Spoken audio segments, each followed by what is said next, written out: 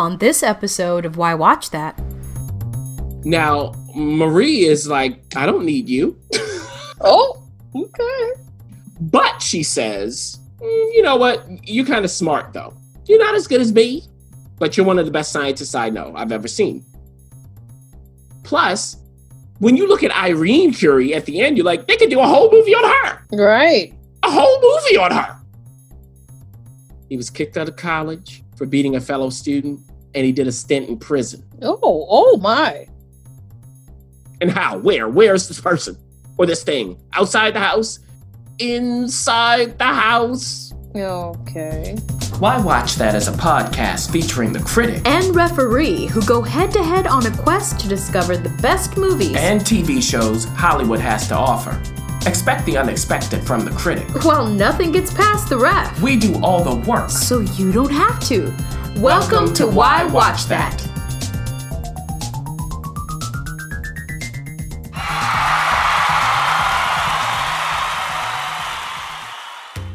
This episode of Why Watch That is supported by Entrepreneur Meal Plan.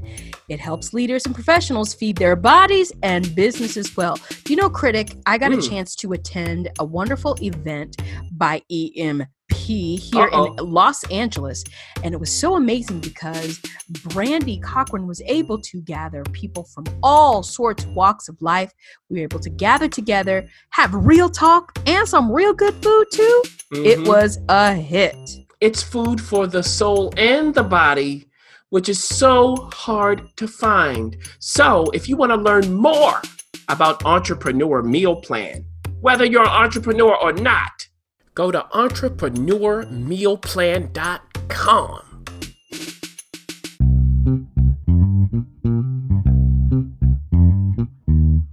A Why Watch That sneak peek. We have two. 1, 2, under, uno, dos. Yeah. I don't know German. We have 2 sneak peeks for you. Oh my gosh. Yeah, we can all say uno, due, Italian. Uno, due. Uno, due. No, but we have 2 sneak peeks. You got a chance to see 2 of these movies that will be available around July 24th-ish, or specifically, not even ish. One you can catch on if you have that streaming service Prime.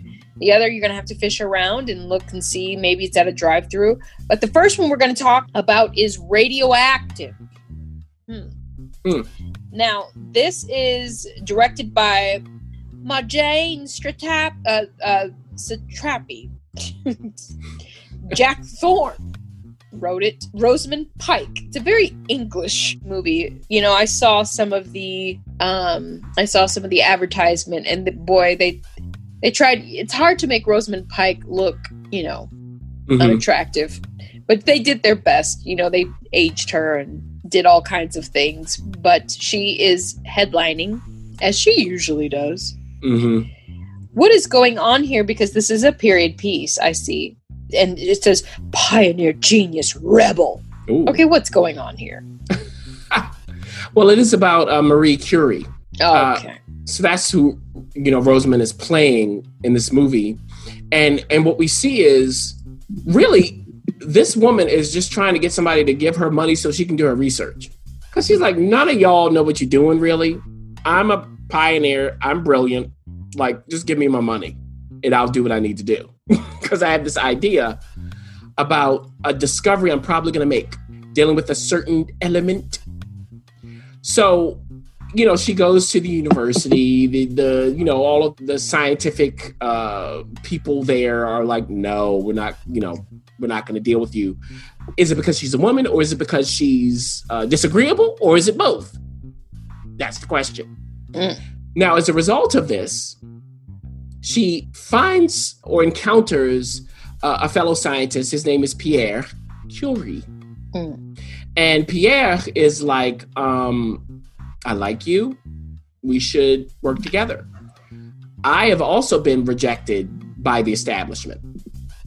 Now, Marie is like, I don't need you. Oh, okay. But she says, eventually, you know what? You're kind of smart, though. You're not as good as me, but you're one of the best scientists I know I've ever seen. So they do end up partnering. And what they do is, from her idea, they discover two elements. We know this from history, polonium and radium. Now, we know at this time that you don't want to play around with polonium and radium. Like, you need to be in some sort of protective gear. Yes. So, even if you don't know history, you know that this isn't going to end well. Now, the whole thing is, who gets the credit for this? All right. So that's what you have to ask yourself, because we are in the late 19th going into the early 20th century. When Nobel comes a-calling, who do they call? You know who they call. And how does Pierre handle that? How does Marie handle that? Because it's not one or the other, it's both. They both did this together. Now, they end up married. They do marry. Is it love? And if it is love, what does love look like, especially for somebody like Marie? That's the question. You'll find out when you watch it. And then as we progress, something really bad happens. I won't give that away, which separates the two of them. And as a result of this, what is Marie going to do to further her scientific endeavors? Will she finally be accepted because now she has a Nobel? Will she be more accepting of the scientific establishment? Maybe, maybe not. And what about the other people who worked with both Marie and Pierre? There's somebody else there, and her relationship with this person leads to a scandal. Oh, dear. But does Marie care? Duh. And then in the end, Marie and Pierre do have two daughters. And the older daughter, we see at the end of the movie as a woman, played by Anya Taylor-Joy. And she's Irene Curie, who is a historical figure in her own right. Now, the question is Irene going to follow in her mother's and father's footsteps? Will she repeat some of their mistakes or not? And that's where we end the movie. We really end the movie with Marie coming into the war and saying, I can be of use. Mm-hmm. Now, this movie has Rosamund Pike. We said that. It is Sam Riley as Pierre. And the two of them together, it's really nice to watch. They really have a nice chemistry that's odd here because of Marie's personality. And Rosamund just nails it because she knows how to act. So when it's about them, when it's about the science, I was really engrossed. I mean, I like science. So just watching it, I was like, oh, I want more of this. I want to see how they're going to work together, what their relationship as a result. That's when the movie soared. Now, there are certain moments throughout this movie where what they do is they splice in the results of the Curie's work. Some of it's good stuff, some of it's bad.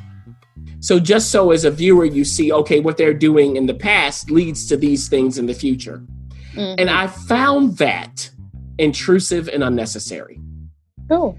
It broke up the momentum that they had, the nice rhythm they had going, and it was unnecessary. Tell me more about Marie. Tell me more about Pierre. I don't need to know that, this led to certain things that I already know it led to.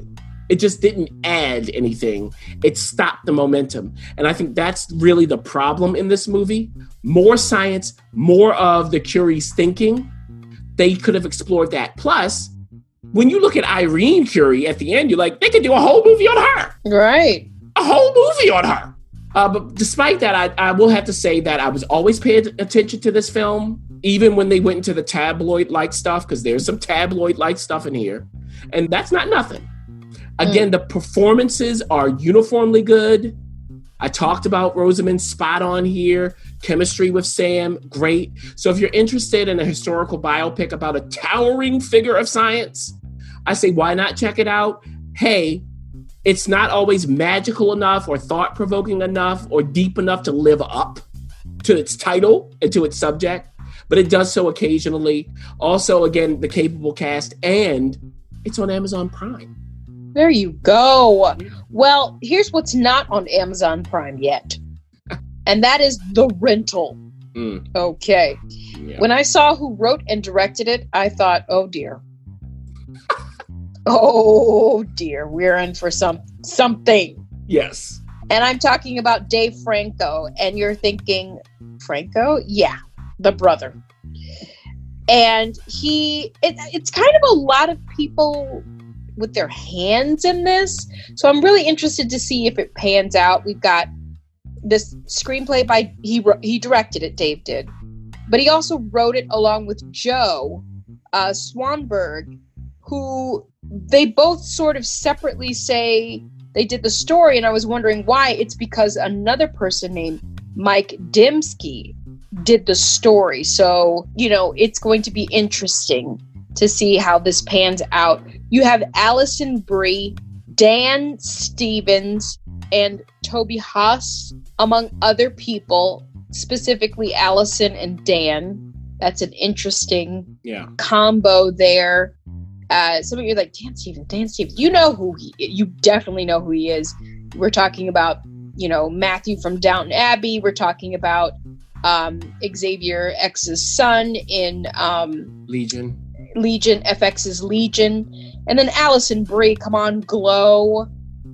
She was also, Mad Men. I mean, just these are people that have been in your homes for quite some time. Now, is this a psycho thriller? Is it a horror? Is it trying to be a dark comedy? What is happening here? It is Dave Franco, so. So the setup is this. There are two brothers, right? The older one, Charlie, played by Dan, has just succeeded in securing seed funding for his business with his business partner, Mina, who's played by Sheila Vand. And she, Mina, also happens to be the girlfriend of Charlie's younger brother, Josh, who's played by Shameless's Jeremy Allen White. But Josh has followed a different path from Charlie's because he was kicked out of college for beating a fellow student, and he did a stint in prison. Oh my. Even still, at the moment, Josh is trying to turn his life around, okay? But Charlie's like, I'm not impressed. And he doesn't know what Mina, who again is his business partner, sees in his younger brother, Josh. What's that about? Now, Charlie is married, by the way. So why does he care? Now, his wife, Michelle, played by Alison Brie, is certainly more forgiving when it comes to Josh than Charlie is. So the whole plot revolves around both couples going on a vacation to a beautiful home that they rented to celebrate the seed funding. But the guy who rents it to them, his name is Taylor, played by Carnival's and Halt and Catch Fire's Toby Huss. If you know Toby, you know this guy, something's off. Yeah. Okay. He certainly has a problem with Mina, who's of Middle Eastern descent, but why? Is he a racist? Then as the movie progresses, the relationships among the four main characters are tested. There's sibling rivalry, you got some romantic rivalry, and so on. Secrets are revealed. Yeah, of course. Plus, is somebody watching them? There is a telescope. Is somebody watching them? If so, who? Is it Taylor? Who gives them a telescope, by the way? Someone else? No one? And how? Where? Where is this person? Or this thing? Outside the house? Inside the house? Okay. So exactly who or what is the threat here, and why is there a threat at all? Plus, Josh secretly brought along his dog on the trip, which is against the rules for the rental. Is anything going to come of that? Okay. And of course, to enjoy themselves, Ref, they have some drugs at their disposal. But will that matter? Of course, Dave Franco. So that's the setup of the rental. And what I have to say is, honestly, there's really nothing that interesting here. I was like, what are we doing? Like, Now, look, this is Dave's first time directing. He proves that he's competent behind the camera. But I don't know who he is as a director. I don't know what his opinion of it is. I don't know what interests him about this genre, the characters, the story. I don't know. And the script, which he co-wrote with Joe Swanberg, for much of the runtime relies on Swanberg's hallmarks. improvisation, casual, everyday dialogue and relationships, that kind of thing. But you can find better examples of that from Swanberg's solo work. For instance, Netflix's Easy, which is a TV show, probably the best example in my opinion.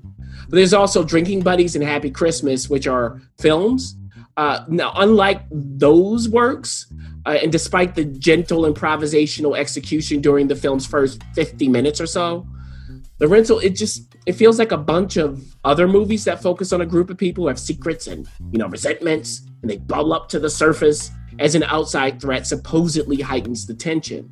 I mean, there's nothing bad here, though. But there's also nothing particularly good, except for Toby Huss as Taylor. Now, he's always interesting, but there's not enough of him in this film. Plus, when they finally try to use him to go full-on horror during the film's final third or so, it's not appropriately earned. I mean, it was forced, but the score does let you know that it's time for the for the improvisation and the unforced stuff to go. Oh, you're watching a horror movie. So what I'll say is this is for people who like Swanberg's work, are curious about how it would play out within the context of suspense horror. I just wish they had balanced those two opposing styles much more. A little more oomph during the first 2/3 would have supported its subsequent horror ambitions much better. Well, there you have it. That is available on demand in some select drive-in theaters. You certainly, if you're going to venture out, I don't know if this is the one for you, but The Rental and Radioactive, or wait, hold on. Is that the one we did? Yes, Radioactive. Both ours are available July 24th. So you can check those things out. Will I be doing that? No.